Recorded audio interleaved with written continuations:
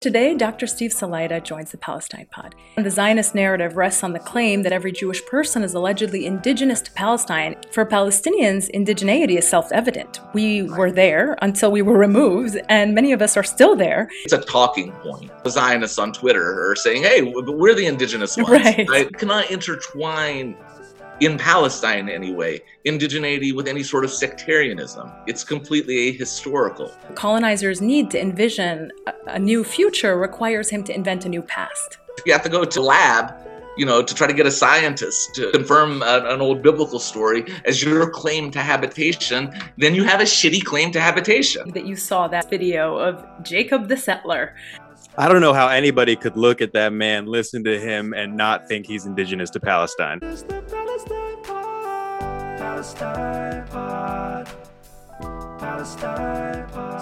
Hello and welcome to episode 10 of the Palestine Pod, the weekly podcast where a Palestinian-American lawyer and a Jewish-American comedian break down the latest headlines dealing with Palestine and bring you stories, commentary, and interviews with the aim of spreading awareness about the Palestinian struggle for justice and equal rights.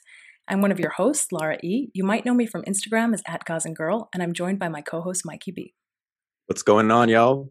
Mikey B on TikTok here, Michael Schertzer on Instagram, and Mikey Intifada if you saw that Settler Jacob video and thought, he makes some good points.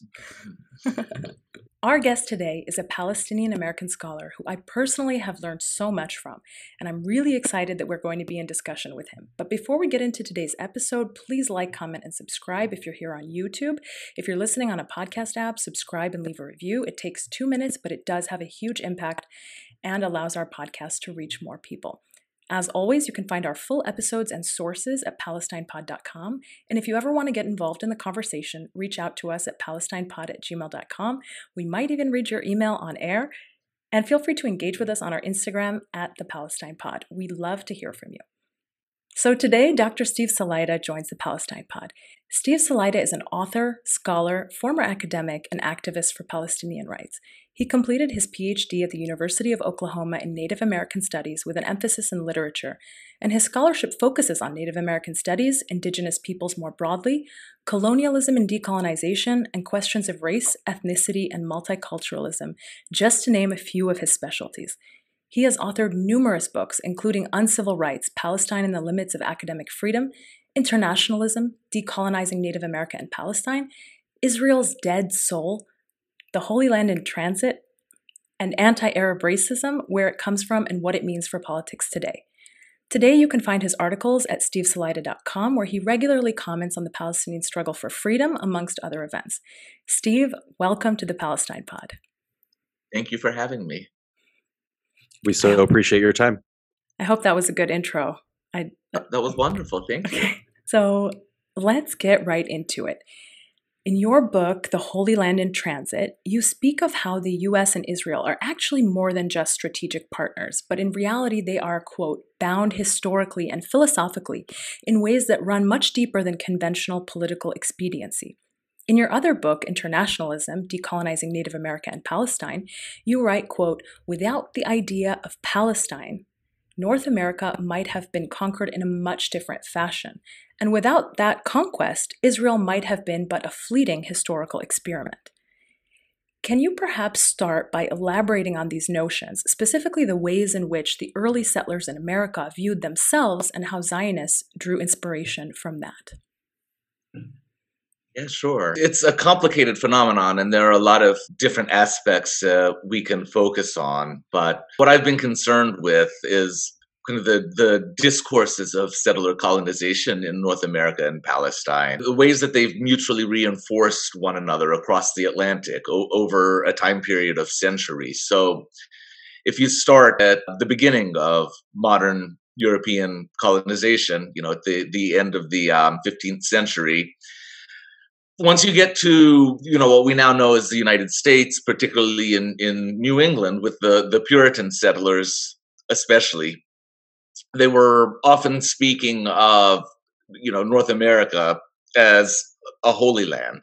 They often spoke of the indigenous populations that they encountered as Canaanites or Amalekites or some other ancient biblical community.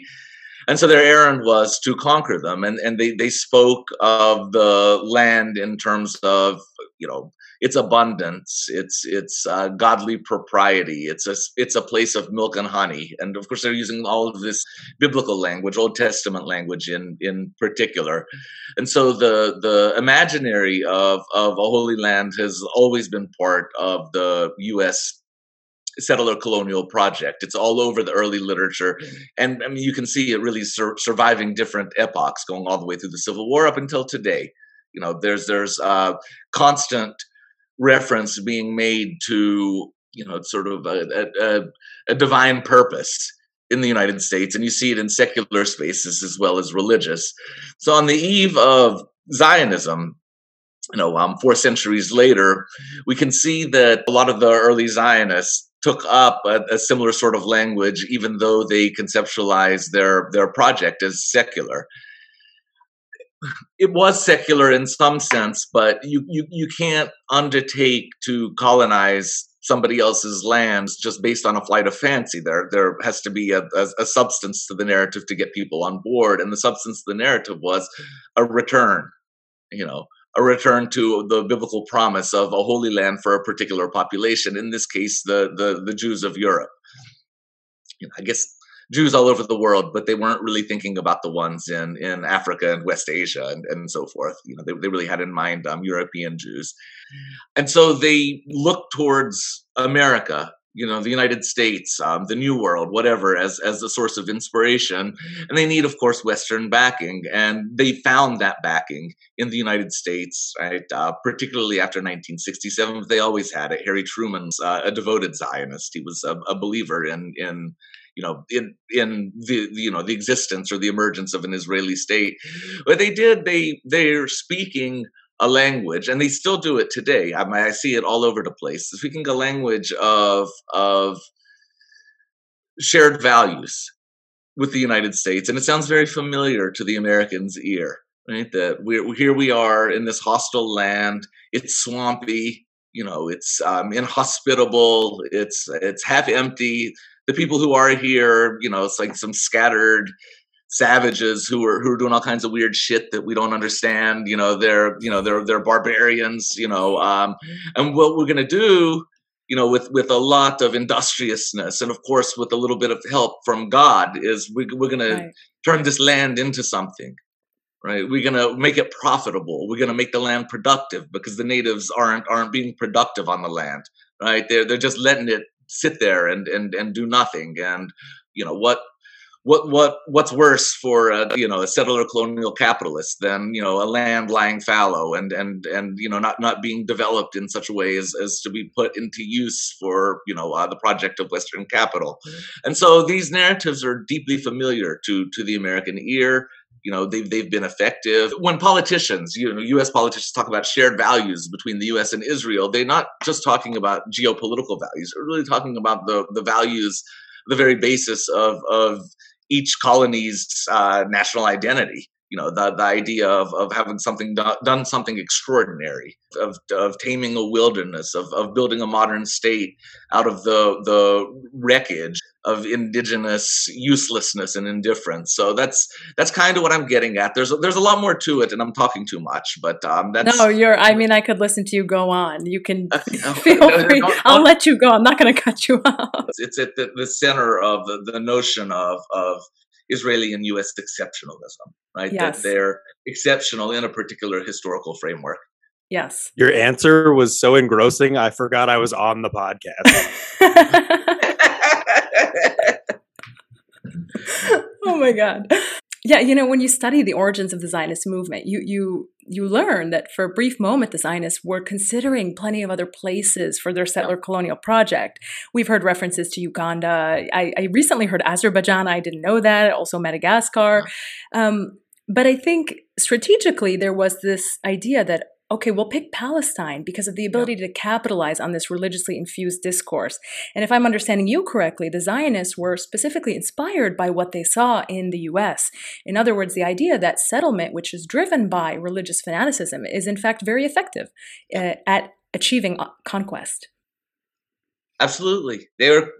in the early Zionist literature, and even some of the early anti-Zionist literature, there's constant reference being made to the United States and what happened there. Not only with the idea of trying to bring the United States on board as an ally and as a sponsor, right, of Zionism, but in terms of working out some of the the philosophical difficulties of taking up a foreign settlement project. The United States was a source of great inspiration. There was also, for a brief moment in time, an attempt by certain Zionists to integrate into Palestine.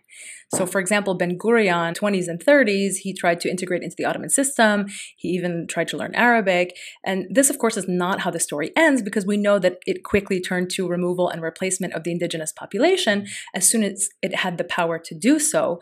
But is there anything similar in the history of early settlement in America, or was it conquest from day one? I guess when we speak of the similarities, or not just similarities, points of comparison between settlement in North America and Palestine, it's probably useful to acknowledge that there are tons of differences. I mean, the North American landscape is just vast, and Palestine, even from the river to the sea, as that grand phrase has it, it's still tiny, right? From the river to the sea makes it sound much bigger than it actually is. It's a sliver of land in the Eastern Mediterranean, and so you're going to get dynamics in both the past and present that simply don't hold to what happened or what's capable of happening in North America, or really the entire so-called New World, right? Both continents. But I don't think that, besides some scattered diplomatic attempts and some attempts from what you could say more open-minded colonists in North America, there was no systemic effort to compromise or accommodate or to put into practice what in the Palestine context we would call binationalism. That simply didn't exist.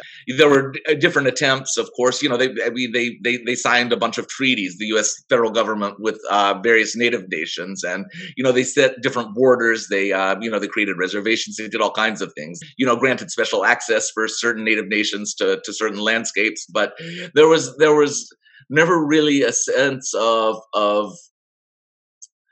wanting to coexist, right, in the way that we see among one-staters or binationalists in the Palestine context. What did happen in North America is there were programs of assimilation, government-sponsored programs of assimilation that were remarkably violent, but there was never a sense of, or never a systemic desire to incorporate natives as natives, right, into the fabric of mainstream U.S. society. That would happen much later, of course, with in the mid-century, at the time of the Civil Rights Movement and so forth. But the general sensibility was, save the man and kill the Indian.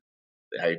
In other contexts and other geographies, it was to slaughter the Indian, and other contexts, it was just to get rid of them, and then we don't care what happens to them after that. But there was never, from the beginning of Zionism, there was always a version of binational Zionism, right? And there's of course right. Binationalism isn't associated in any way with Zionism today, right? Like if you're a binationalist, you're not really a Zionist. People aren't really squaring that circle. That was kind of a first half of the 20th century phenomenon. Noam Chomsky was one, for example. But, right. I can't think of anything comparable that was happening in the United States. Something which I think is striking is the ways that Zionists manipulate notions of time to advance their agenda. So on the one hand, the Zionist narrative rests on the claim that every Jewish person is allegedly indigenous to Palestine if we just go back to 2,000 years ago. And that this, in fact, somehow entitles any Jewish person from anywhere in the world today to show up in Palestine, receive immediate citizenship, move into a Palestinian home or on Palestinian land, and participate in this ongoing policy to uproot Palestinians from their homes and create this mythical Jewish state. For Palestinians, indigeneity is self-evident. We were there until we were removed, and many of us are still there, even if we're living as internal refugees. So, for example, 80% of Gaza is people who were removed from what became Israel in 1948. My family happens to be from the Gazans who were originally from Gaza, although my great-grandmother was from Jaffa, but the majority of Gazans today are actually internal refugees. Can you help us understand these competing claims by defining indigeneity for us and helping us understand why the argument that Jews are indigenous to Palestine really misses the mark when it comes to providing a basis for the justification of the Zionist project in Palestine today. Yeah, sure. That's a complicated question. I mean, the concept of indigeneity in general is deeply contested, and so I'm gonna end up pissing off somebody. I hope it ends up being Zionists and not people I like, but yeah. I'll do my best. We piss off a lot of Zionists on this podcast, so feel free. That's kind of what this is all about. Listen to us. We were number 15 on their political charts in Israel. Yeah, that's good. All right, that's true because they're definitely always watching, and so yes. you want to make an impression. Yeah, I think a lot of our fans are intelligence. Yeah. I think that's I think a lot of the comments and stuff we get comes straight out of occupied Palestine. One of these days, I'm going to look for the easiest kind of work there is, which is just to shit post on Twitter and on YouTube and get paid for it. This is amazing that that's an economy in Israel, right? I mean, wow. But anyhow. It's a livable wage. Yeah. They get healthcare. Yeah, it's a pretty sweet deal. Transitioning to indigeneity, it's complicated because I'm just going to stick to Palestine. There are all kinds of meanings to indigeneity and indigenousness in North America and South America, South Asia, other parts of the world. Right. So in Palestine, the multi-confessional aspect of it really complicates people's notions of indigeneity. It's clear to me, as I'm sure it is to you too, that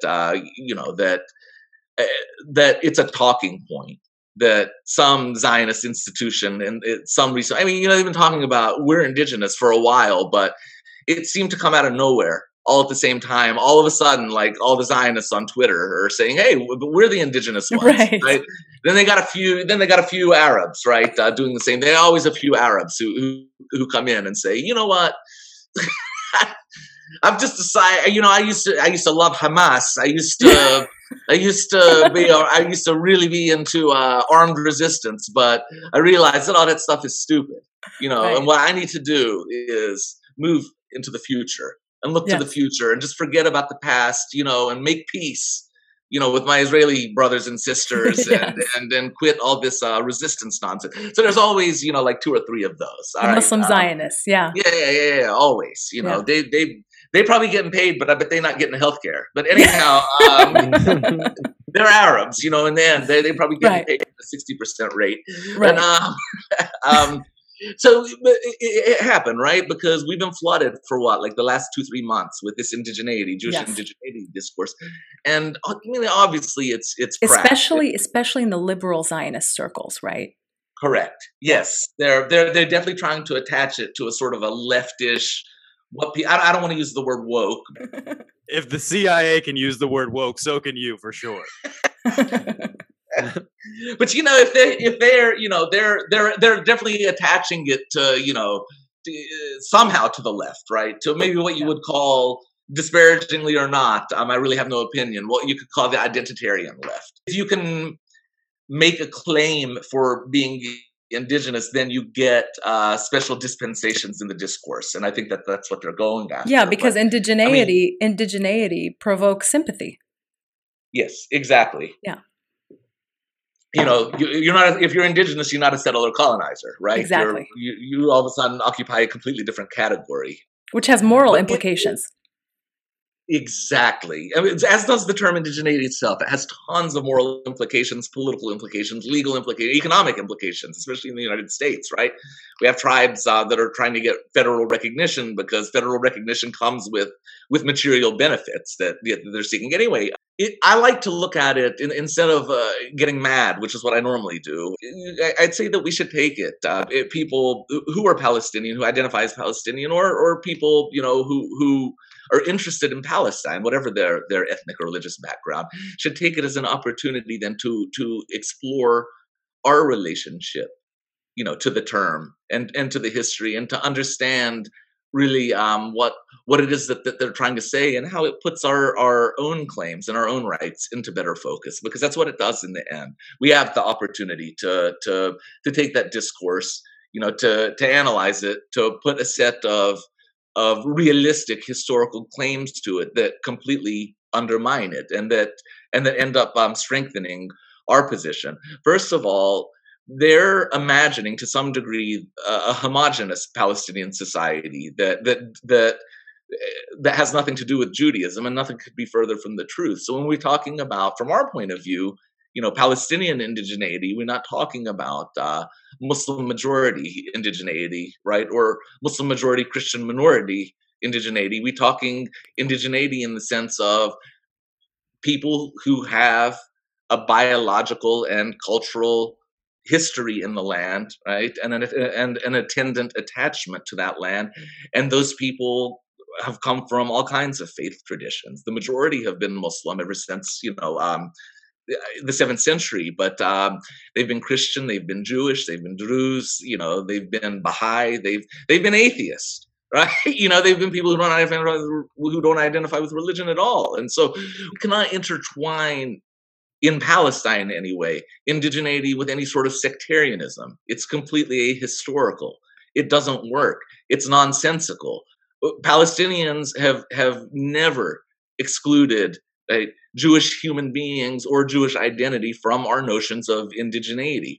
There has been no attempt to expunge notions of Christianity from Palestinian indigeneity. And in fact, anybody who has spent any time in any part of Palestine, not just Jerusalem and Bethlehem, in Gaza, in the Gaza Strip, right? In the desert, not even in Nasrallah or the Galilee, you'll see that imagery of Jesus is such a huge part of Palestinian cultural identity, right? Not just in terms of his existence as as a prophet in Islam, or right as the God of the Christians, but as a Palestinian, right? Yeah. As somebody who was part of that landscape. So this is part of Palestinian indigeneity. So it's never been a sectarian identity. It can't be a sectarian identity. People have tried. Nobody's harder than the Zionists, but it just doesn't match to the experiences that Palestinians of multiple faith and cultural and economic backgrounds, right, have actually lived. Yeah, it's just not consistent with history. Exactly. I got that from your book, because there's another line. There's another line from Internationalism that's related to this point, and that is that this notion of mythologized histories. So you write, quote, "The colonizer's need to envision a new future requires him to invent a new past." Exactly. That's it. Yeah. I'm glad I wrote that. I don't remember writing it, but I'm glad I did. You have so many good ones. Yeah, that's a good one. He said, "That's a bar." Yes. Now I'm going to have to quote myself. Again, they're working on an assumption that comes from their own philosophy as settler colonizers, that not only does it have to be sectarian, that it has to be exclusive.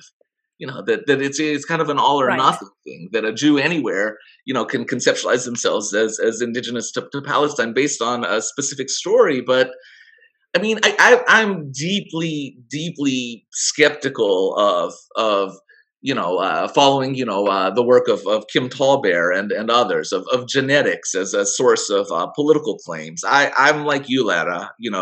Look, we were there. We were there. In the 20th century. It's simple. That's the thing, is like Zionists always complicate the issue, and they try to confuse you. And the reality is we were just there. All 4 of my grandparents were born in Gaza, and their parents were either born in Jaffa or Gaza. And my grandfather tells me stories about how he used to take the train from Gaza to Damascus because there were no borders. Yeah. And I'm thinking about this past that he lived, that for me sounds like a mythical future, some sort of like a future with no colonialism, where everybody can just move and there's no borders. And it existed in the past. But for me, it's sort of like this imagination, it's like in my imagination as what the future could be. Right. Exactly. That's that's kind of the vision of the future that I'm always attracted to, right? One where people are free to move, because the landscapes, or the nation states, let's say, there are so small, and it's a tragedy that people who've been so historically connected are now systemically disconnected, from each other. What is Gaza to Beirut? I don't know, man. I don't know exactly, but what is that? It's like driving from like DC to Philadelphia. I mean, it's close. It's right there. And it's easier to get from Miami to Seattle, than it is just to go up the Mediterranean coast. With and one thing that I did want to add, to the conversation, if that's okay, about indigeneity, is that again, with the usual skepticism about, genetic claims, or using genetics as a substitute for modern political claims, because it's something settler colonizers always do. They do it in North America too, right? Like, oh, well, the Indians only got here, 6,000 years ago, so are they really indigenous? They're always, trying to uncover archaeologies that would sort of deflate, native claims, to their land. But anyhow, or to their nationhood. But the populations of ancient Palestine, in the time period in question, the Old Testament book of Joshua narrative that provides the philosophical basis for Zionism, it doesn't actually cohere to what ancient Israel was. There's some scattered places in the West Bank, what they call Judea and Samaria, that's the bulk of the ancient Israelite kingdom. On the coast, there were Canaanites, who were a Phoenician population, right? And again, I don't want to go fine-tune it, but what happened over the centuries is that there were admixtures of these populations, and those admixtures created what we know as an Arabic-speaking modern Palestinian community. I'm not taking any DNA tests. I ain't handed. I did. I actually did. No, I say, but because if you're talking about the ancient Israelites, that's us. Yeah, that's us. Yeah, and the Muslims who conquered in the 7th century, that's us. Yeah. Do you know what I mean? The 12 apostles, that's us. Right, that all of these paths. You're giving me chills. I'm like, tell me about your. Well, so I did the 23andMe test, and it's definitely anti-Palestinian, because it said like 80%, Arab, close to Beirut, but correct. They don't name Palestine. They don't name Palestine. But what I found very interesting was that there was an 11% that they identified as being Greek. And I, of course, don't have anyone in my family that I know is Greek. But of course, Greeks were in Palestine. Makes perfect sense. Makes perfect sense. Exactly. That's the Nabateans, the Greeks, the Phoenicians, the Persians, everybody, and that's how history works. And settler colonizers can't understand that, because they're using an exclusivist sectarian logic, right, to make specific claims, for themselves only, from which everybody else is going to be excluded. But that's not how the present should work, and that's certainly not how history works. God knows what's in our backgrounds, but the point is, whatever is in our backgrounds, right? We were there. We had an established nation, right, with a vast agricultural network and urban centers, sophisticated urban centers, and we were kicked off our land in 1948. Then again in 1967, we've been kicked off ever since, and there's no disputing that. And if you have to go, to a lab, to try to get a scientist to confirm an old biblical story as your claim to habitation, then you have a shitty claim to habitation. My claim to habitation is my grandmother lived there. You know who really, really loved the science of Jewish DNA? Nazis. Big fans. I won't let you say that one, Michael. But that's always the danger, isn't it? Right? Once you start making biological claims, to resources, et cetera, then because there are tiny elements of that in certain Palestinian nationalist communities, but it's really not part of Palestine's national movement. There's the sense that we're going to very narrowly define who's Palestinian, right, and kick everybody else the hell out. And no, there's a much broader sense that, look, we're going to create a democratic nation, right, and we're going to take away this notion of biology as defined from above, as defined by the state, as a mode of citizenship. And I think that's the aspiration anyway. My grandfather tells me that, when he was growing up as a kid in Palestine, anybody who lived on the land of Palestine, spoke Arabic, and worked in collaboration with their neighbor was Palestinian. Mm-hmm. It wasn't like this exclusive club. Anybody could be Palestinian as long as you had respect for the land and that you integrated into the community. Exactly. There's no need to make it any more complicated than that. I've been thinking about the concept of indigeneity, especially since it came up in the Palestine discourse. And often just because I'm a white male in a society that is grappling with its sins of the past, right? And so I think in addition to using indigeneity as a claim for legitimizing displacement, legitimizing ethnic cleansing, it comes from an identity crisis where you would otherwise have to grapple with your own sins, your own participation in a settler-colonialist system, right? And I understand many Jews fled the Holocaust, some of my family as well. They're still settlers, though. The family history is that we settled in Brooklyn, we settled in Toronto, right? Those are the terms that my family has always used. It's absolving oneself of guilt. It's absolving oneself of any responsibility for the atrocities that took place on the land that we now occupy. Yeah, that's extremely well said. Oh, thank you. I'm woke as hell. What's up?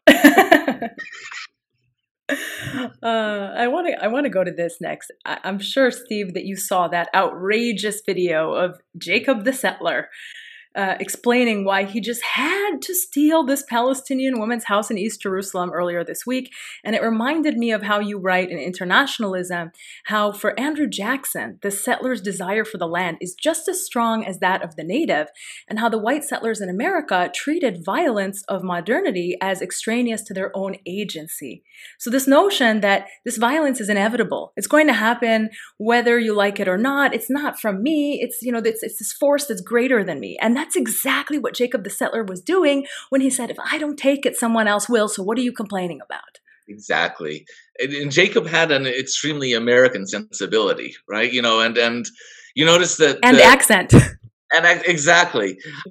Anybody gets a chance or has been to Palestine. I went with a group like years ago, like 2 decades ago, and we visited a settlement, to interview a settler, and you listen to them, like on YouTube or on Twitter or whatever. And the American ones have a specific sensibility, don't they? They sound a very familiar way, and that's those shared values that I'm talking about. And for Jacob, the messianism that he was expressing is second nature to him. It's easy for him to say that, look, this is going to happen. Right? It's not going to happen because I'm an asshole.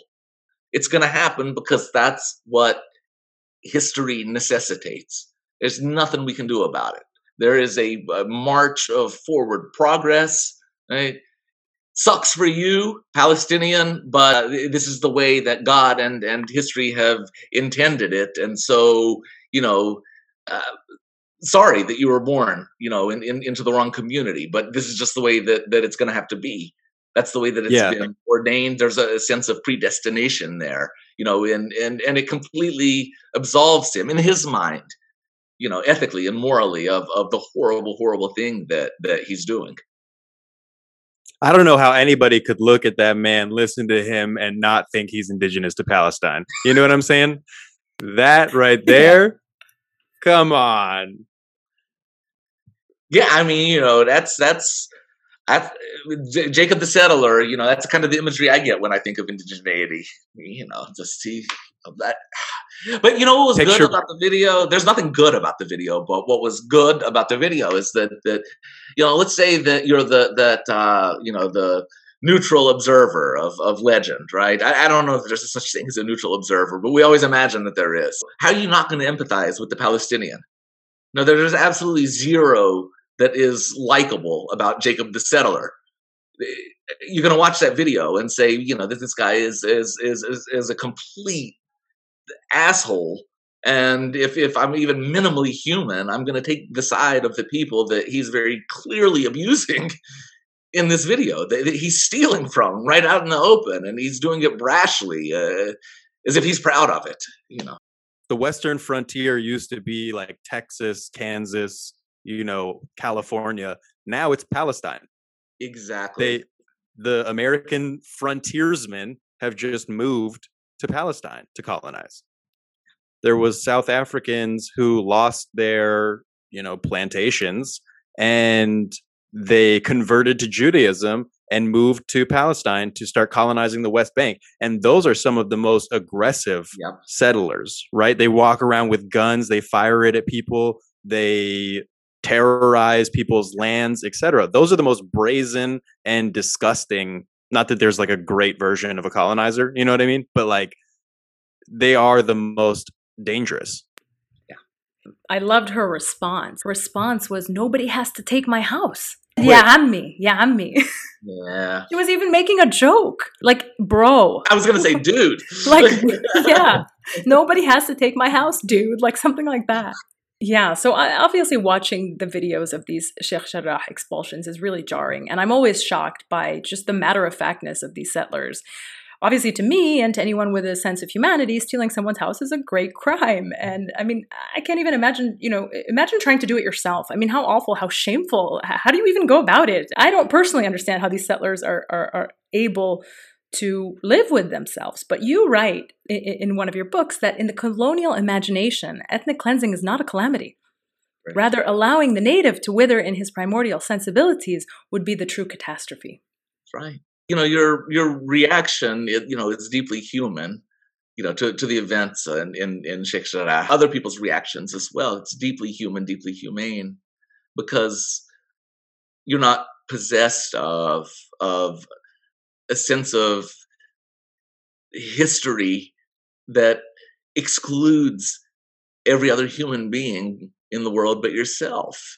And that's what it comes down to. It's at an interpersonal level. It's a profound form of narcissism. But at a political level, how can you do something like what Jacob the Settler is doing without God? You can't do it without God. Right. There has to be a notion of theology there that's driving that behavior. The notion that not only you're not doing something bad, but you're actually doing something great, or at the very least something important or necessary. That to allow such a backwards culture as the Palestinians to flourish, right, or even to allow it any space in the first place is a kind of sin.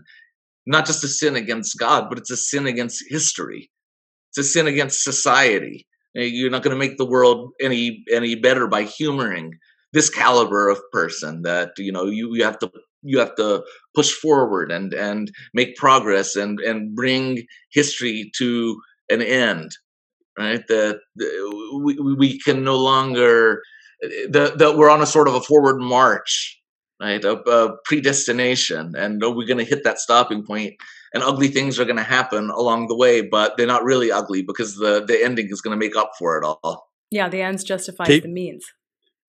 Can you imagine looking at that dude in a Target white t-shirt and sweatpants and thinking he's going to bring about civilization? Yeah. This dude is here to civilize me. Yeah. We talk a lot about Zionist logic on this podcast, how Zionists invert logic and rationality and then demand acquiescence to their vision of what is logical, even if it defies all notions of acceptable human behavior, at least in theory. And you've also written about this, saying that it's the destiny of all settler-colonial states to be fundamentally irrational. And when I read that, I said, wow, he's got Zionist logic in mind. Of course, that was the name of the article that Malcolm X penned following his trip to Palestine, where he argued that Zionism has no rational basis for its existence or for the claim to the land of Palestine. Yeah, it's kind of an inverse of what we would normally consider logical. So in my writing, I like to play around with the word logical. Yeah. It's supposed to be a good word, but actually in the context of colonial political systems, the logical is also deeply violent. Right. The logical doesn't follow what we would consider maybe a humane trajectory. That it's a deeply self-serving logic, a logic of accumulation and a logic of conquest. And so we ought to be wary of what self-proclaimed pragmatists put forward as logical. And we should always think really, really carefully about these kinds of terminologies. It's rational, it's logical, it's pragmatic. For whom? Yeah, and exactly. to what end? Let's sit with this for a little while, and let's think about it for a little while, and let's think about who's being excluded and whether their exclusion is purposeful or not. It's going to be, and what's the desired endpoint here? So I'm always skeptical, or try to be skeptical of terms that try to universalize a social or economic or political phenomenon, because what's logical to the Zionist certainly isn't going to be logical to the Palestinian, and Zionist logic itself, really, what is it? Even philosophy as a branch of study is exclusionary, right? Where logic derives from. Yeah. It comes from the Greeks, ancient, old, white property owning males still. The people who were able to access that education would have access to philosophy, logical fallacies, etc. They'd be able to argue in such a way that it creates a buffer, a lawyer force, right? People who uphold the law. And even that is exclusionary, right? Because not everybody has access to law school. Not everybody is going to be a lawyer. Some people are just subject to the law. They are not participating in it. Exactly. Yeah, he always makes the joke on this podcast that he's the Jew, but I'm the lawyer. It's his joke, but I used it. It's a great joke. One of the other elements of Zionist colonization of Palestine, which is shared by the U.S. Vis-a-vis its own history, is also this total indifference that the violence and damage and brutality that is caused should be worthy of reparation. That if you take something, you should at least pay for it. And you have written about how your maternal grandmother's home was taken by Zionist forces in Ain Karam outside of Jerusalem in 1948, and that she has never been compensated, nor has her loss ever even been acknowledged by Israel. And you also write about how property losses of Palestinians since 1948 can be placed at $146 billion, and that lost income of Palestinians represents more than $300 billion.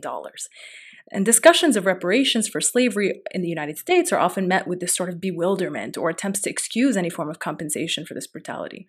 And in the case of Native Americans, there were historically, correct me if I'm wrong, some very inadequate reparations in the form of the Indian Claims Commission, which awarded meager sums to Native Americans, but this, of course, is nothing compared to the damage that was done.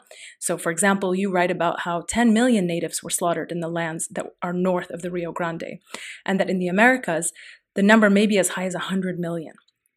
You also write about how Native America occupies today 4% of the United States, which of course was all native land at one point. So what do you think explains this resistance to reparation that we see by both the US and Israel alike? And where does reparations fit into the broader question of liberation and decolonization, whether for Black Americans, Native Americans, or Palestinians? Are reparations insufficient when we should be prioritizing things like restitution? Are they, a part of liberation? How should we understand this notion? I think that they are insufficient, yes, which isn't to say that they should not be pursued. They can offer relief, or at least some relief. They put the issue into the spotlight and make people confront certain ugly histories that maybe they don't want to confront. So, I'm certainly not against reparations, and certainly when it comes to Black Americans, there's an extremely sophisticated discourse and analysis around reparations, and I concede to that, and and put myself in a position to to support whatever emerges from that community. Same with Native Americans. But in the end, when we're talking settler-colonization, I don't think that reparations is generally a panacea. We have to think about what kind of reparations we're talking about. Is it monetary reparations? This is like just a huge geopolitical version of torts. I was fired from an academic job, like 7 year ago. I ended up winning a settlement. It was, okay, people's idea was, okay, he's been made whole, right? That's the term that they always use, made whole. But I've never felt whole. I would not trade any amount of money for the career I lost. I missed that career. You can't just give me a pile of money and think everything's going to be fine. So that's what I always think about in terms of reparation, in terms of my grandmother, and in terms of others who have been displaced. I think also of the Lakota, and they've been offered hundreds of millions of dollars. After a court in 1981 determined that that their land had been illegally seized by the U.S. federal government, and for 4 decades now they've been saying keep your money. And these are poor communities; they need the money. They're saying keep the money. We want the land. And so we have to think about reparations in terms of in terms of the land, in terms of what they can do for people emotionally and psychologically, in terms of what they can do for society. Can they actually help lift communities out of widespread poverty? How much money would you need to interject into the Gaza Strip to make it functional economically? I don't know. I don't have the answer, but these are the questions that we need to ask.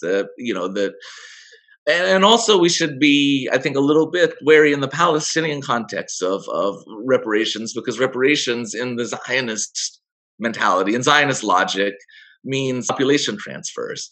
One of the most violent, adamant Zionists of the 20th century, Meir Kahane, and Kahane, by the way, liberal Zionists absolutely detest him, not just for ideological reasons, but because he always poked at him, saying, no such thing as Zionism and democracy. You people are deluding yourselves.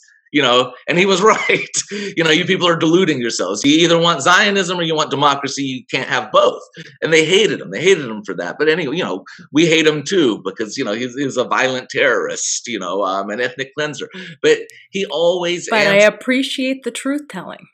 The truth-telling is definitely good, and anything that helps us throw it back into liberal Zionist faces is okay by me. But he was an outspoken advocate of the transfer of the Arabs, the Palestinians, right? He called them Arabs. People would always clutch their pearls. How could you suggest such a thing? That's terrible. And he'd say, whoa, I'm not just going to kick them out. We should pay them, right?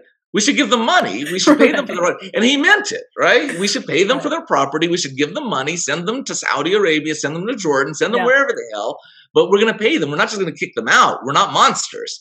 And so again, I know it's not necessarily what people think of when we say the word reparations, but there are things that we ought to think about. That there are some things about Palestine's national movement that money and property, like physical property, simply can't solve.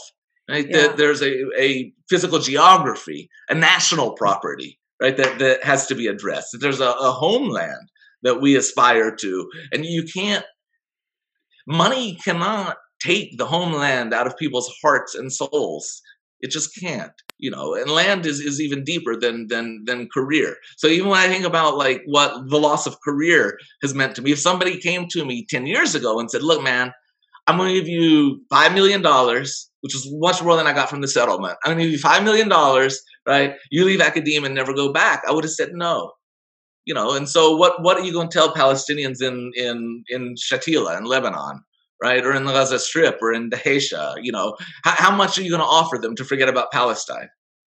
You're bringing up so many key points. And I think, the reason I wanted to ask this question is because I think in activist discourse, sometimes we get this notion that reparations is equivalent to justice. Mm-hmm. And I personally don't feel like that, at all. And when you gave the example of the Lakota saying, keep your money, we want our land, I felt that was a very Palestinian thing. I don't know any Palestinians who would accept money instead of being able to go back to their land and live on their land with full rights and dignity. And the opportunity to plan their lives like any other human being has the option to plan their lives in the way that they see fit. One of the most poignant examples of the Palestinian connection to land, even in exile, is probably the key. Many Palestinian families that were made refugees in 1948 and later on have lived for generations in refugee camps, perhaps only hours away from their original homes, and they continue to hold their keys to their old houses, the keys and the land deeds. And, the photograph of the Palestinian refugee holding the key has now become a common feature of art and, photography exhibits about Palestine. In the Palestinian discourse, this attachment to the land often materializes also as a yearning for it and a speaking about a return. So this notion of the right of return. And, we had Miko Pellet on the podcast 2 weeks ago, and he spoke to us about organizations that were working on the ground to plan for a practical return of Palestinians to Palestine. And he mentioned the organization Zokhrot, which is literally working to make this happen in a very practical way. Speak a little bit about how this attachment to land plays out in the Native American discourse today. I mean, you gave the example of the Lakota, but are there some that are saying no? We would take the money if it was offered to us. Are they living in a nostalgia for the past, or are there also aspirations for and concrete attempts at forging a different future relationship with the land? Oh, in the Native context, it's very often what you call practical. No, they want the land back. The land philosophically and materially is really the basis of pretty much all Native nationalisms, on the continent, that they're fighting for it back, through legal avenues and other ways. My colleague Doug Keel, who does Native studies at Northwestern, has written a lot about, and it's a fascinating process. He's a member of the Oneida tribe of Wisconsin, and he has sort of chronicled how they've done a decades-long, maybe more than a century long, I can't remember, I'm sorry, Doug, a process for, how they've sort of built their traditional land base back. And they've done it through a variety of economic and legal means. They bought some of it back. They won some of it back in court, but, they cobbled it all together, right? And they're now back in control of a decent amount of the land that was allocated to them, when they were originally in what's now New York, and a branch of the Oneida ended up in Wisconsin. But anyway, that sort of thing is happening all over the place. So you can't really make sense of Native national liberation movements without the concept of an autonomous land base. And it's my impression that the same pretty much holds in Palestine or wherever else any indigenous decolonial movement is afoot, that culture cannot exist, right, without an autonomous land base. That it can, but you need an autonomous land base for the national community to survive and thrive. It's kind of a precondition for liberation. So I would think that I got to spend some time in Lebanon over the past 20 years, and most of the Palestinians there that you'll encounter, the ones in the camps and even outside of the camps, will tell you that getting rights, political rights and economic rights in Lebanon, of course, is a priority, but it's not the same kind of priority as going back home. Right, that being comfortable where you currently exist, of course, is important, and of course, it's something you fight for. But the land is more important in the end, and not just the land as individual tracts of private property, but land on which a nation can exist and on which it can grow.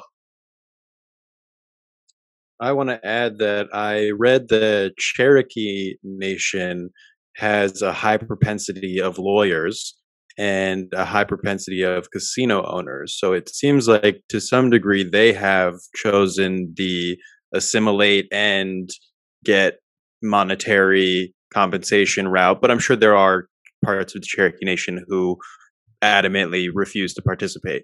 That said, there were a minority of Native tribes who owned slaves. The Cherokee was one of them.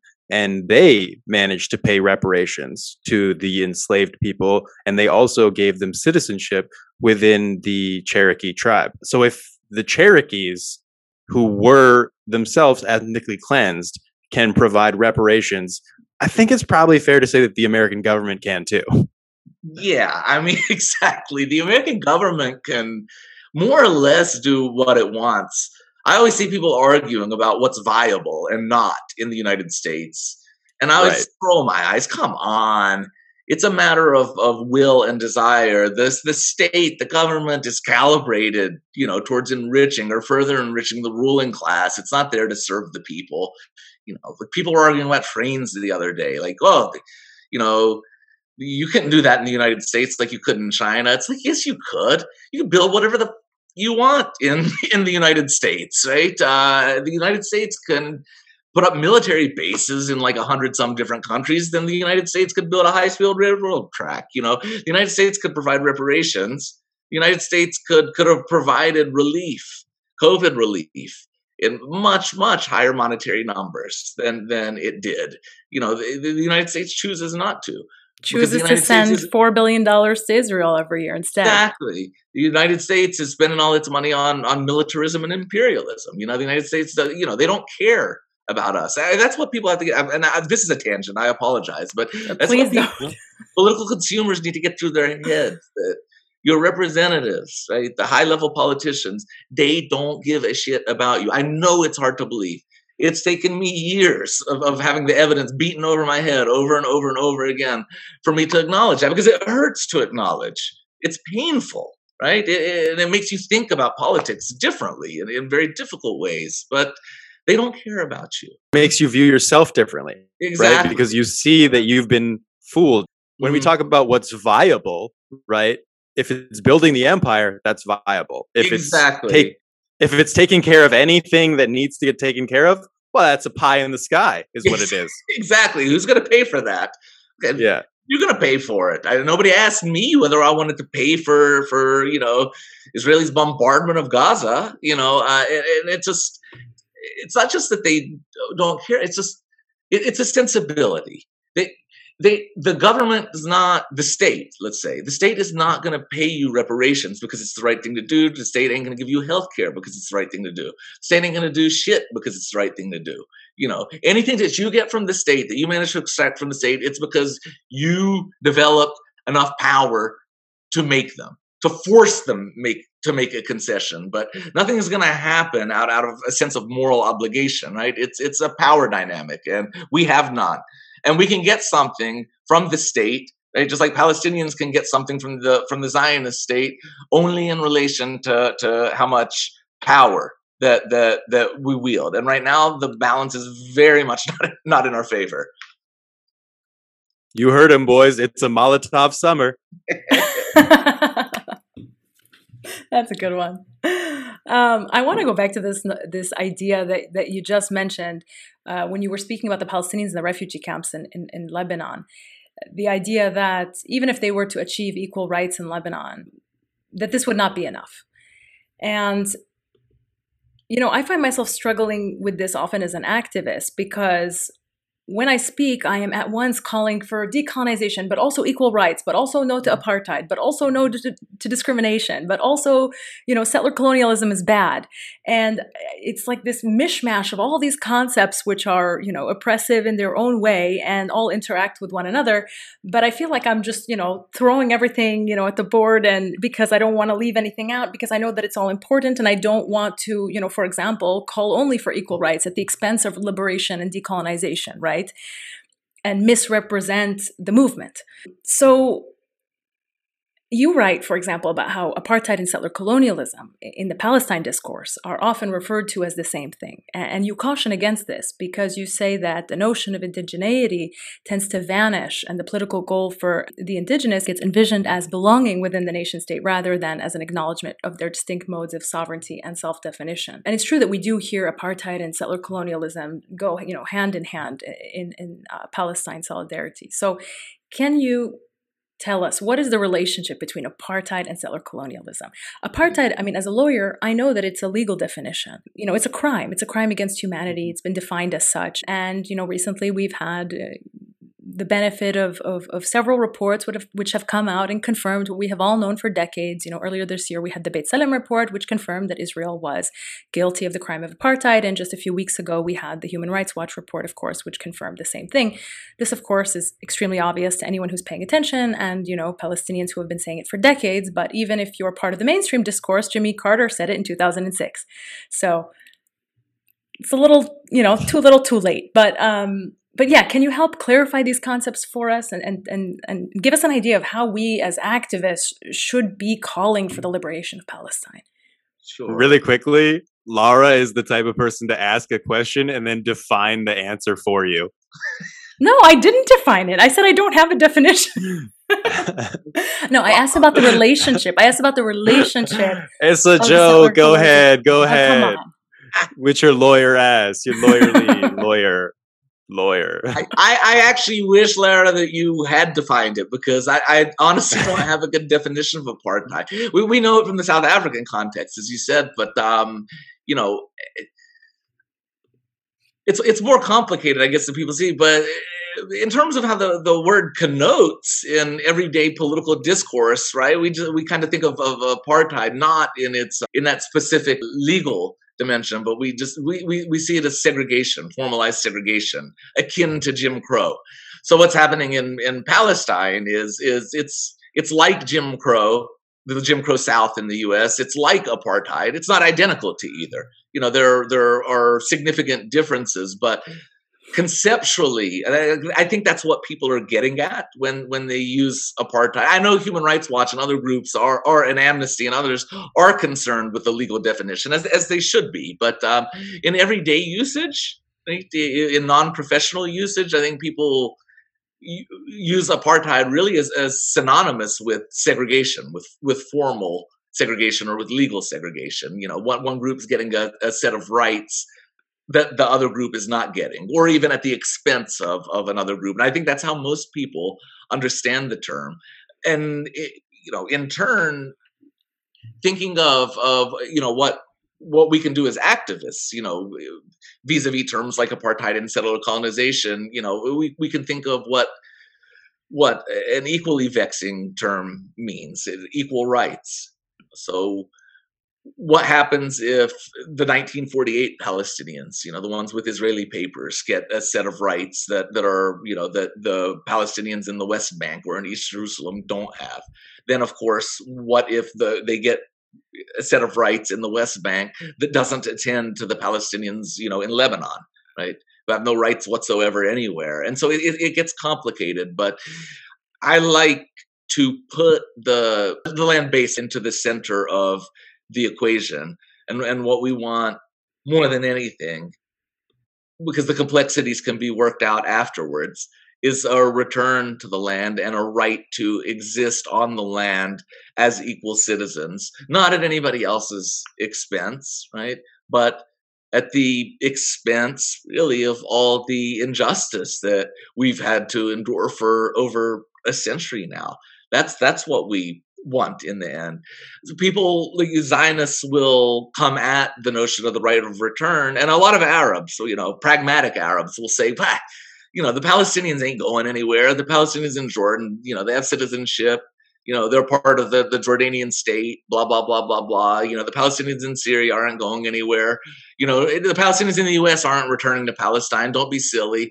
And that's the wrong way to look at it, right? Okay, we know why Zionists are saying that, but from the Arab point of view, right? People who at least nominally support the right of return, but don't think that it's viable. Well, first of all, how do you know what people are going to do and not do? I mean, 7 years ago, I wasn't thinking about moving to Palestine, but now, shit, man, I'd move to Palestine if it was free. I'm not even lying. If I had a right of return, I would exercise it. I would go. I would get my Arabic good, same. Right? Exactly, right? I would go. I would make a life there. I would raise my kid there. Maybe I would be happy there. Maybe I wouldn't, but I would have the right. So first of all, the decisions about going and staying are temporal, but they're even besides the point. We're talking about a right. I don't exercise all of the rights that I have as a U.S. citizen, but I have them. Yeah. Less so by the month, it seems. But anyway, that's besides the point. Right. we have the right to return, and it's not for anybody sitting in an office on some stuffy ass campus, in the United States, to decide what rights others that they don't even know are or aren't going to exercise. So when we talking about, what we might do as activists or writers or intellectuals or however you want to identify yourself, it's that we want to create as much possibility as we can. We never want to limit the range of our desire based on our rightful historical claims, that we don't just concede things for the sake of the colonizers' sense of pragmatism, that it ain't the colonizers' worry whether the Palestinians in Jordan will go back home or not. That's not your concern. And nobody gave you the right to speak for them, right? Nobody gave you the right to speak for me or for Lara. We go if we want to go, if that right exists. But I'm not going to consult you, right? I have the right. The point is, don't concede anything. Don't concede anything, before the struggle has even started. Right? We're so far from a so-called solution that you don't concede. You don't concede any of the rights to which you're aspiring. That they're yours. They're a possession. Right? They might be a possession without legal substance, but that doesn't mean they're unimportant. Right? They're still an important possession because they're a part of who you are. They're a part of something that was passed on to you by your ancestors and something that you want to pass on to your own descendants. I didn't really answer your question. I'm sorry, but you did in a way, because I think, if I'm hearing you correctly, what you're saying is that we should almost insist on the settler-colonial framework, right? Because that's the framework that connects us to the land. Apartheid can be practiced in areas where there is no settler colonialism, right? Yes. And so the rights that arise out of being indigenous to the land and having a connection to the land and having my grandparents born on that land can only be exercised if I am speaking about what's happening in Palestine from a settler colonial framework and then saying, and I have the right to return because you made me a refugee, and under international law, refugees have the right to return. So it's these two elements, this notion of settler colonialism, but also not conceding the right to return before we ever get anywhere, I think are the two main ideas that I took from your answer. Yeah, no, you're a perceptive listener. That's what I should have said. But yeah, I like the settler colonial framework. I've had some pushback, friendly pushback from Palestinian leftists who are a little bit skeptical of the framework of settler colonization. They're more interested in a sort of a class/imperialism framework, which I think is deeply important as well. And also the term decolonization has gotten a little bit silly in public usage over the past few years. But in the end, I think that settler colonialism is not only useful politically, I think it's the most historically accurate framework that we can apply for the best possible understanding of what's happened and what's happening now. You actually preempted one of my questions, because I was going to ask you, is decolonization the goal, and what does decolonization look like in Palestine? It is. I haven't fully given up on the word. I wrote an entire book using the word, so I have a long relationship with it. And you have a vested interest in how this turns out. Exactly. In terms of your legacy. Exactly. I'm not ready to give it away, but it does have silly usage. But everything in the public discourse that gets taken up, by a wide range of people ends up kind of with a silly usage. That doesn't mean that we should throw out the concept, because the way I've always used decolonization, or have tried to use it anyway, is fundamentally anti-imperialist, is fundamentally anti-capitalist. I don't know how I would identify, but certainly as anti-capitalist, right? I'm somewhere on the socialist communist spectrum, which, just so people will know kind of where I'm positioned politically in thinking about these things.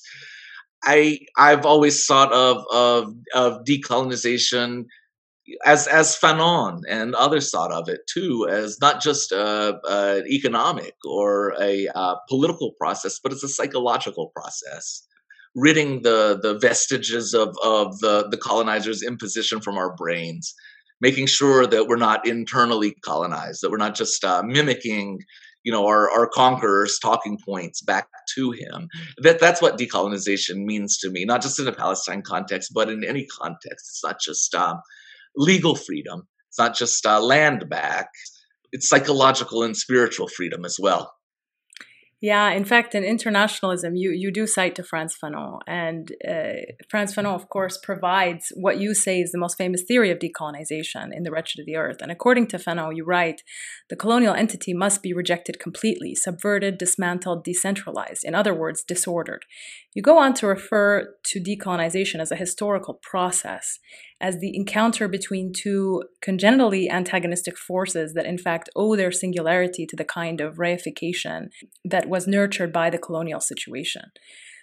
So if I follow Fanon's description that decolonization is inevitable because once it is described, it is activated and thus becomes irreversible, is the process of decolonization, has it already begun in Palestine? Have we already started the process of decolonizing Palestine without even realizing it?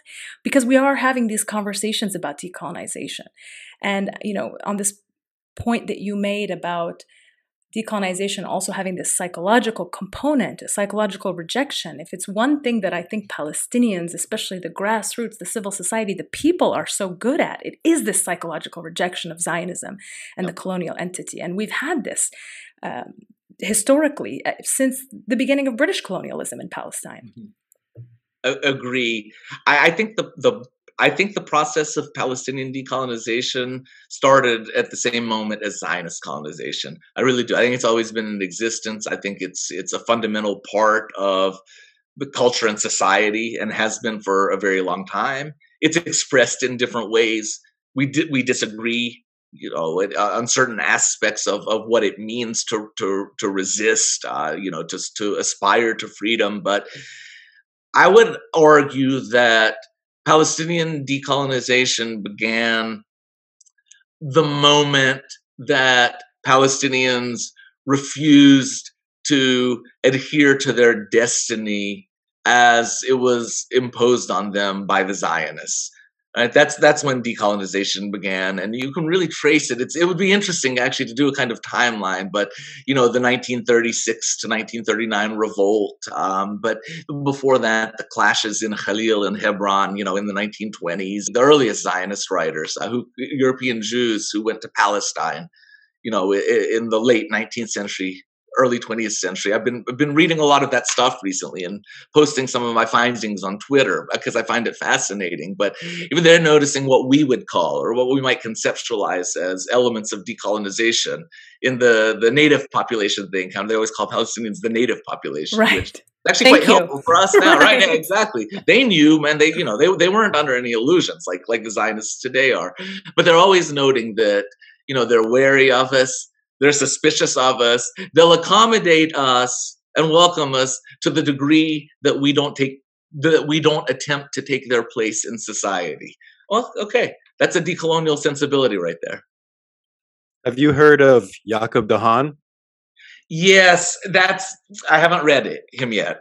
Yeah, he's the other Jacob that I wish people knew more about, because he went to settle in Palestine from the Netherlands and spoke about it as Palestine, talked about how his life would be totally different because he was a well-established poet in the Netherlands and he was going to be working on a farm in Palestine. He also went to speak out against this establishment of a Zionist state, but was assassinated by the Haganah outside of his place of worship in Jerusalem. Wow. Is native support for Palestine a new phenomenon, or do we see examples of it going back, 70, 80, 100 years ago to the beginning of Palestinian resistance against British and Zionist colonization? And can you provide some examples? Okay. People like Nick Estes and Melanie Yazzie and others, the research much more carefully than I have since I'd last published my book. I'm not really familiar with the literature pre 1960. So I'm familiar with what happens in the 1960s and beyond. But there are a lot of Christians in Native communities who believe in the idea of Israel's special place in the Holy Land. Right? You see that in different Christian, particularly Protestant communities around the world. And so you're going to get a mixed reaction from natives about Palestine. But I will say that those who are politically conscious in a certain way, those who have taken up a certain understanding of settler colonization and resistance to settler colonization, generally tend to be sympathetic to Palestinians. I've met a lot of natives over the years that didn't really know much about Palestine one way or the other. They defaulted to what could be called a pro-Israel position simply because of religion, or simply because it was the mainstream position and they didn't know anything else. And I've had the opportunity to sort of explain some of Palestine's history to them, and they've turned around their thinking and said, oh, I had no idea that happened. That's messed up. Count me in. And so it depends really on who you're talking to. Yeah. where you're speaking with them. Let's say in the spaces that I've been familiar with in, the past 20 years of my life, academic activist spaces, that there's a pretty strong commitment to Palestinian liberation. Natives, I have taken delegations to Palestine and have written beautifully about it, about their experiences there, and the connections between the U.S. as a settler-colonial state and Israel as a settler-colonial state are really, really difficult to overlook or forget about once you start putting their statements side by side. If Zionist mythologies sound deeply familiar to the American ear, right, they also sound deeply familiar in a different way to the Native Americans' ear. Yeah, exactly. I mean, I just think about how so much of our national identity, our culture, has really, over the decades, become sort of synonymous with resistance. And so I think if Native people start to learn about Palestinian culture, then they will immediately see something that is shared and common. So many of our folkloric songs, our poetry, our literature, it's about exile, it's about identity, it's about freedom and dignity and land and humanity and these big ideas, which then become sort of synonymous with Palestinianness. And so I think that's something that could resonate with Native communities because, for them, it's a lot of the same ideas that show up. You see that with Palestine all over the indigenous world or the global South. That's one of the most fascinating things about Palestine to me, that people always wonder, why do people care so much about Palestine? And I don't know, there are a million different answers. You could say maybe the whole Holy Land mythos, et cetera, but at the same time, because Palestine has always been, a deeply feeling fundamental feature of liberation movements the world over. And wherever you find people who are interested in national liberation or in indigenous liberation, then you're going to find a consciousness about Palestine, one that I think it's important for Palestinians to reciprocate. Yes. Absolutely. So in your book, Internationalism, you explore the concepts of settler-colonialism and indigeneity and state violence through the lenses of the Palestinian and Native American experiences. And in doing so, you articulate this theory of internationalism, which you write demands commitment to mutual liberation based on the proposition that colonial power must be rendered diffuse across multiple hemispheres through reciprocal struggle. You also write that the age of transnational humanities has arrived. No longer can scholars demarcate territories of intellectual pursuit based on the self-contained logic of linear group identity. So, for our listeners who may be new to this idea, why is internationalism essential for every scholar or activist working on the issue of Palestinian liberation, and what does it look like in practice? It's a variation of the old Marxist notion of internationalism, that we have class interests that are transnational and that we can and should connect around them. It was taken up by a lot of the third world or global South liberation movements, throughout the 20th century. That then the way I'm using it is specifically in regard to indigenous communities that are suffering ongoing forms of settler colonization. That's a category in which Palestinians and natives both fit.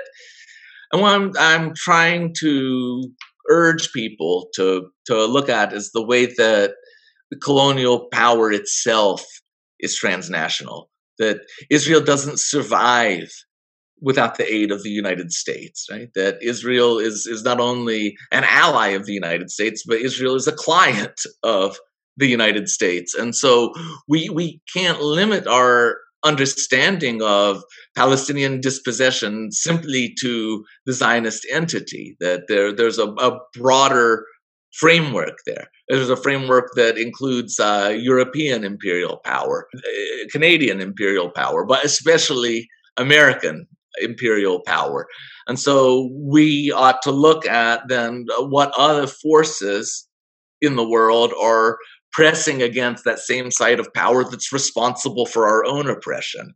And in the United States, the two most obvious answers, of course, are African Americans and Native Americans. A whole bunch of other answers, but Native Americans provide a really interesting site of comparative political work not simply because they're sort of in large part, the victims of the primary victims, or one of the primary victims of U.S. settler colonization, but because they exist in the same international class stratum as Palestinians, right?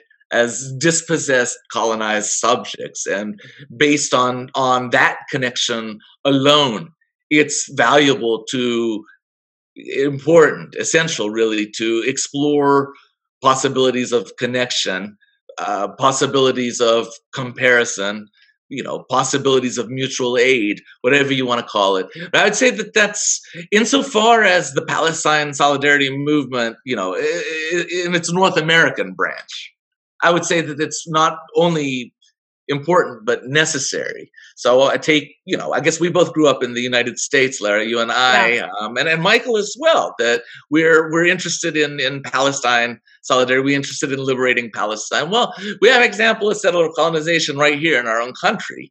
Right? We have an example of indigenous communities fighting against the colonial power, and so I would say that it's essential that we get involved in that, and that we make ourselves available to help those movements as well. We have the same sort of obligation. It's not just a political quid pro quo, but it's a sensibility of what we want the world to look like, and we're going to apply that standard wherever it is that we happen to be, whether it's in Palestine or in the United States or in Canada. You point to Native and Indigenous support for BDS as a quintessential form of internationalism, and you also cite to the Palestinian support for Native American-led resistance against the Dakota Access Pipeline, for example, and other attempts to seize land and resources by the powers that be and continue to disenfranchise and dispossess natives today of their land. You've also argued that BDS has a particular responsibility to American decolonization, and that for the native, they can participate in BDS not merely to resist Israeli colonization, but also to affirm American decolonization. Exactly. That's my suggestion for taking up BDS or any other activist work in general. That, again, that it be applied somehow beyond its what we imagine to be its most immediate concern. So BDS is a terrific way to get oneself involved in decolonization in North America, because it's putting forward a kind of tactic that's transferable to other geographies and other political situations, and it gives us an opportunity to learn and to be in communication. How many? I don't know. This is a rhetorical question, but how many Palestinian Americans are aware of the struggle by the Kanaka Maoli, the Hawaiians, to preserve Mauna Kea, sacred site that they want to build a 30-meter telescope there, and they oppose it. The Native Hawaiians oppose it. Take it from a BDS point of view. Okay, I'm interested in BDS against Israel. All right.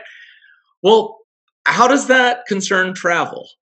What other places can it go to? How can I enliven my understanding of Palestine by putting myself in a position to learn more about other struggles, about mutual struggles of people outside the community that I identify with, and be useful to them as a way not only of being useful, of being a good ally or whatever you want to call it, but also of refocusing my commitment to Palestine's liberation as well. These are mutual exchanges. Again, I always go back to they're not quid pro quo. They're not supposed to be for convenience, and that's calculated transactions. They're the ways of constantly reinvigorating ourselves and doing it through contact and community with others. And that's really, in my mind, the only way that somebody can keep their energy up and keep their mind fresh and keep their motivation strong, is by constantly being reinvigorated by contact with others and through service, to other communities who are going through forms of oppression that not only that we find legible, but that we refuse to tolerate, that we won't countenance, that we want to eliminate, because we don't see any place for those sorts of things in the world. Yeah, the activist burnout is real. Yes. Very. Yeah. I don't even want to ask you how many times you've burned out. I mean, I'm burnt out right now. You're burnt out right now. No, I don't mean from the interview. I mean in general.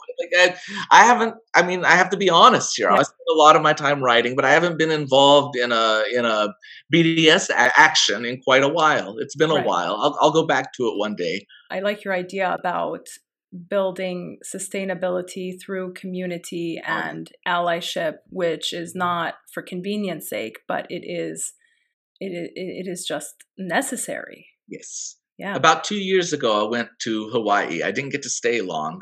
I got to see the U.S. military installations there and be in contact in community with various Kanaka activists and intellectuals. And I came back more motivated than I have ever been.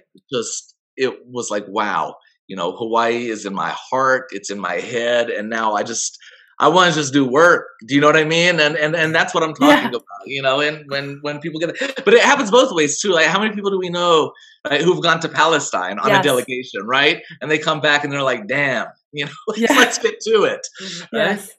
That's the wonderful thing. So in Internationalism, you also speak about the devastating impact of Israel's neoliberal policies outside of Palestine. And I think this is something that we don't often talk about when we're doing strictly Palestinian solidarity work. We might talk about it if we're engaged in broader conversations on empire and neoliberalism and, these sorts of ideologies. So in the book, I think you mention the state's contribution to repression and genocide of the indigenous peoples in Guatemala and El Salvador in the 1980s. And in last week's episode, we touched on how Israel provided weapons and training to Mexico But can you speak a little bit about the ways in which Israel's repressive policies extend beyond the borders of Palestine? I'm glad you brought that up. That's an important point. I mean, first of all, yes, Zionism is primarily a Palestinian concern. Palestinians have been its primary victims, etc. But it always makes me a little bit sad to see, that it gets exclusivized to Palestinians. Right? I always thought of Zionism really as an Arab concern. And I hope it remains that way, especially with all the normalization efforts that are going on. But I never want, Israel and Zionism, just to be limited to Palestinians, because it's affected the entire region. It's affected more than 2 continents. And so immediately, of course, Lebanon and Syria. Israel has been bombing Syria regularly for some years now. So Israel engages in acts of aggression against all of its neighbors. It's not just the Palestinians, although it's primarily the Palestinians. So there's that. That's one way in which it moves beyond its own immediate borders. But I like the example that you brought up of Central America and Mexico. That I would advise or urge your readers to look up Guatemala, especially, and General Rios Montt. That's Montt. Give him a Google and Google Israel and Ariel Sharon along with him, and you're going to find some extremely ugly stuff. That not only did Israel help fund genocide against indigenous Guatemalans in the 1980s and 1990s, but Israel helped provide logistical support. Israel provided training. You could say that Israel was just as responsible for that genocide as the Guatemalan government, the United States as well, of course. Israel similarly intervened in El Salvador during the same period. So in Central America in the 80s and 90s, really for longer, in Nicaragua as well, there were a bunch of civil wars and conflicts. The United States was knee-deep into it because our communist rebels, in some cases, were beginning to win power. And so it was an important side of the Cold War. Reagan was obsessed with Central America, and Israel ended up lending a tremendous hand to the United States. And it's not just in Central America during the Cold War. There's an old book by Benjamin Beit Halahmi called Who Israel Funds and Why. He was an old Israeli psychiatrist. It's a great old book. It's old now, probably 35 years old. I don't know if it's been updated since then, but it's eye-opening. But wherever, basically the general rule of thumb, and it almost always holds, is that if there is a force of reaction somewhere in the world, right, that is in conflict with a force of progressiveness, right, then you can almost be assured that Israel is going to be somehow on the side of reaction, right? That it's going to be funding it, or that it's going to be philosophically supportive of it, wherever there's a movement towards socialism or towards equality, or towards some kind of political system, right? That's going to take resources out of the hands of the ruling class and give it to the people. And then the people are going to be able to make their own decisions. You can bet your ass that the United States is going to be against it, right? And what the United States is against, Israel is going to be against as well. And, for people who think that Israel is useless to the United States, do some research on how often Israel helps carry the U.S.'s dirty water in these sorts of interventions, right? The Mossad does a lot of this work. The IDF does a lot of this work. And so it's not just the United States, it's the United States and its client states, that engage in imperialism. So that's kind of the general metric that I use. If a group running afoul of U.S. imperial designs, then I just wanted to add that in the book, you provide the example of the chief of staff of the Guatemalan army in the 1980s, who said that the Israeli soldier was the example for the Guatemalan soldier. And in 1982, the president of Guatemala said that the success of the army was due to the fact that the Guatemalan army was trained by Israel. Exactly. Yeah, the evidence is there. I mean, Monk got convicted of war crimes, so all of the documents are freely available on the internet, and it's extremely ugly reading. All right, well, we can't end on that. We gotta do something else. Jesus Christ. We got to do something else. Yeah. I think that's actually one of the things that I wanted to mention when I was researching you, just how admirable you were in how you handled everything. You never once ceded any ground. Like you said earlier, you stood your ground completely because you knew that you had objectively moral and correct inspirations. And so I just wanted to ask, because you went through such a tumultuous event, sort of these are the type of events that reveal who people can truly count on, right? They push you to be a better version of yourself. And so what would you say was the most valuable lesson that you learned from going up against the Zionist lobby? And was there anybody in your life who surprised you with their reaction? Okay, well, that second question is good. I'm going to have to think on that for a second. No, honestly, nobody comes to mind immediately, but maybe in a second. Maybe I'll have Michael's trying to turn this podcast into a gossip column. What? I mean, I don't blame him. That makes tell us something. Tell us something juicy. Yeah. I'll try to dish. You might as well have just asked me to go on a tangent that's never going to end, because I have a lot of thoughts about that. Please. In so many ways, my political identity is attached to that experience and how I reacted to it. It's hard. As I guess I'm in middle age now, but as you're growing into middle age, I don't know, even back in high school, trying to figure out what your role in the world is going to be, and that's a constant question for us. And I've come to understand that really that my role in this movement, more than anything, is going to be having never given an inch, and it's a role that I'm proud of, and that I'll and if that's the reputation that I leave behind, then I'll end up being pleased with what I've done. I often get myself in trouble with would-be friends and colleagues on social media and elsewhere. They always say that I'm too harsh or too stubborn, or then they throw out dumb liberal terms like purist and this and that. But it's I don't care if it's Bernie Sanders. I don't care if it's Joe Biden. I don't care who it is. It's AOC. I don't care if it's AOC. Like that Twitter war that broke out. Yeah, if they're talking nonsense about Palestine, then I'm going to say something. I'm not going to tell you what to do. I've never told anybody how to behave politically. That's not my style. I don't even really care. You go vote for who you want, campaign for who you want. I don't care. But the moment that people are fundamentally going to try to subsume Palestine's national liberation movement to an electoral movement in the U.S., then I'm going to object to it. I'm going to object to anything that doesn't take seriously or doesn't acknowledge the existence of a national liberation movement on its own terms, on terms that come out of Palestinian society and not out of the logic of electoralism or Western diplomacy or whatever you have in Europe or North America. And that's kind of where I think that's of a piece with my attitude about like the whole Illinois thing, that it's just, and then everything that came after that. Sometimes you just have to take the punishment.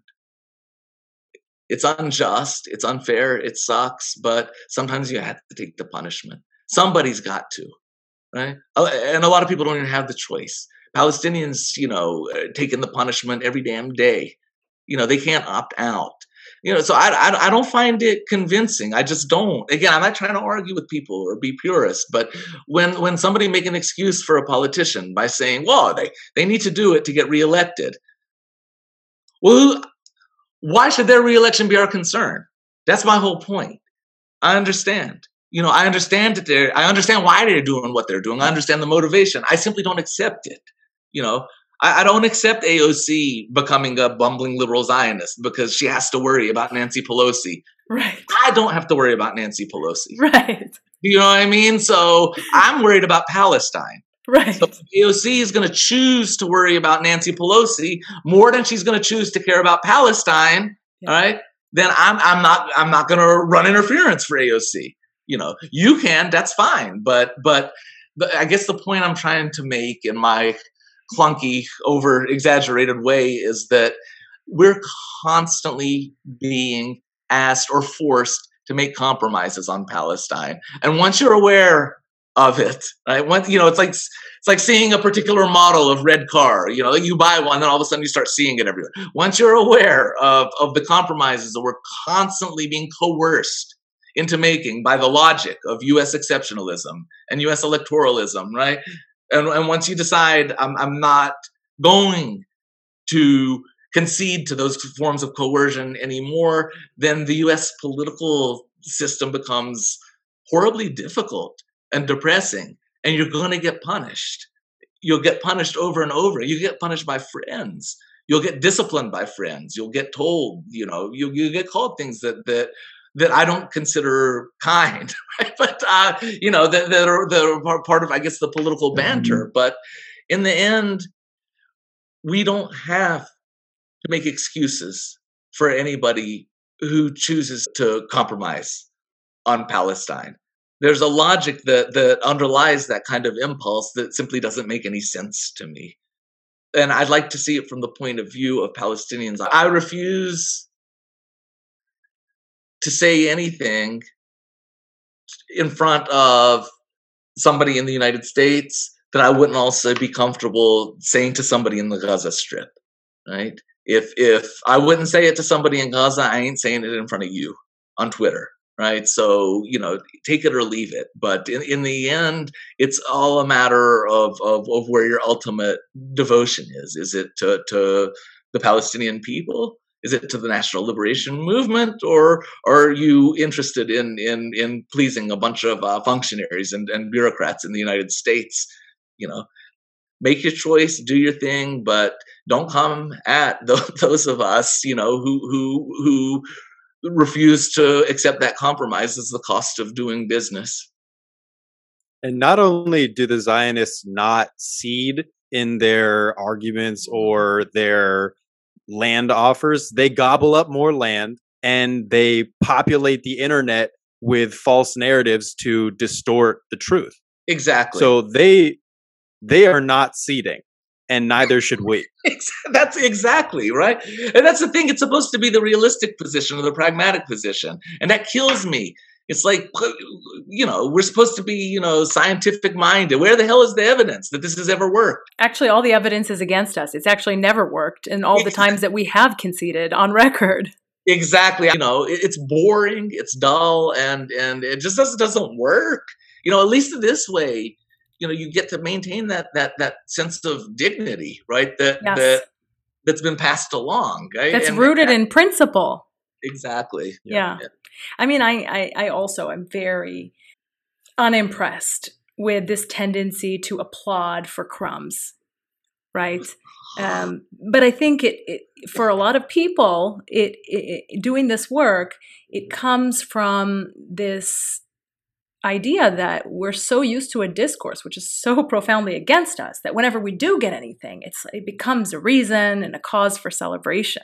And I mean, I'm even guilty of it sometimes too. We had an episode a couple of weeks ago talking about the HR 2590, the new bill that was proposed by Representative Benny McCollum, and here I am talking about how, it's a monumental bill, but it's like on whose terms? Yeah, it might be monumental from the perspective of the imperialist, expansionist United States, but it's not going to liberate Palestine. Right.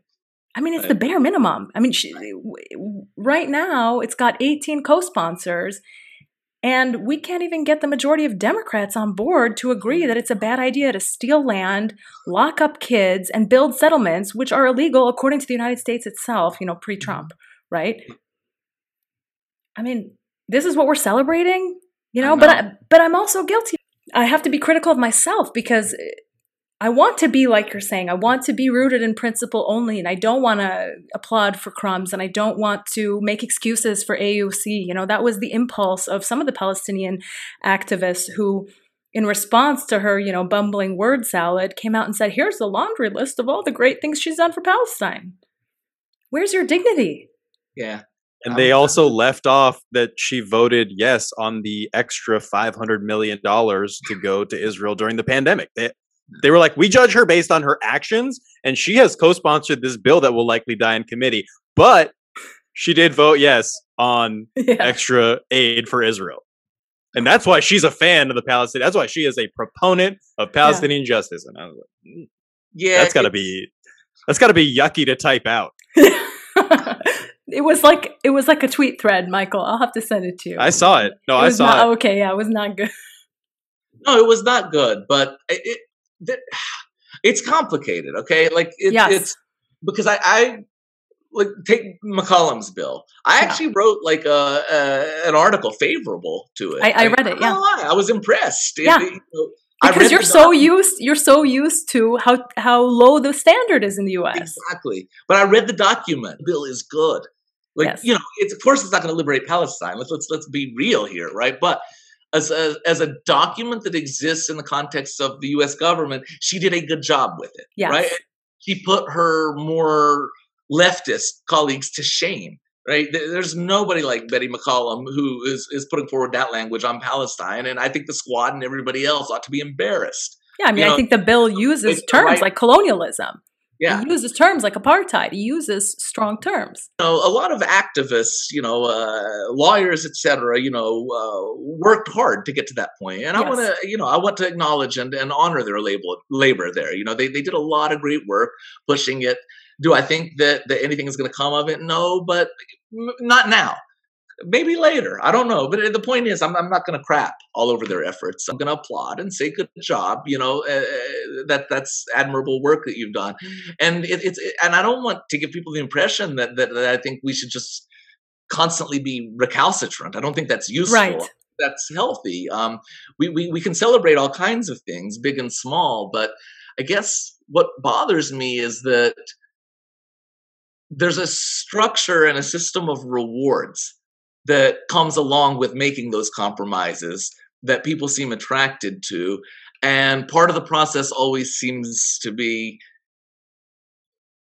doing it by stepping on the necks of those who are to your left in the Palestine solidarity movement.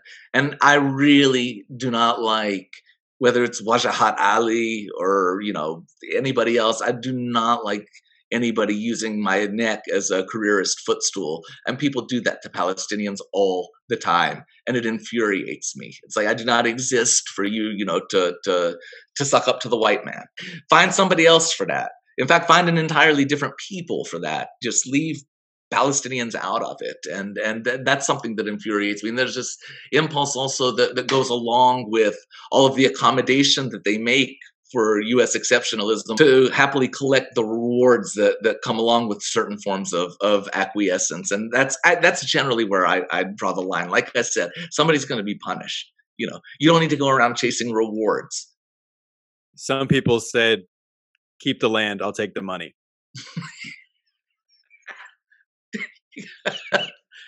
I need you to teach me how to be concise. If I go on these long rambles, then you'll like bust out one line, and it's like, oh yeah, that's what I meant. That's the comedian part. That's what the comedian is good for, right? Right. Tell us about what you're hopeful for. Tell us about the projects that you're working on. Tell us about what makes you happy today. I appreciate it. Those are lovely questions.